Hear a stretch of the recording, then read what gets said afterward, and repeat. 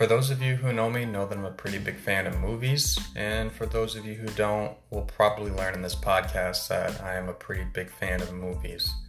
Starting October 13th, What I Watched Last Night will be available anywhere that you can get podcasts. Spotify, Apple, wherever you get them, What I Watched Last Night will be available.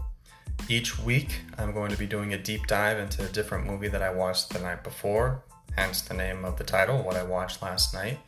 And we're going to be doing a discussion, facts, different things like that into a movie that I watched the night previous. We're going to be starting with 3 movies that came out in 2007, 2 of which were nominated for multiple awards, 1 of which was not.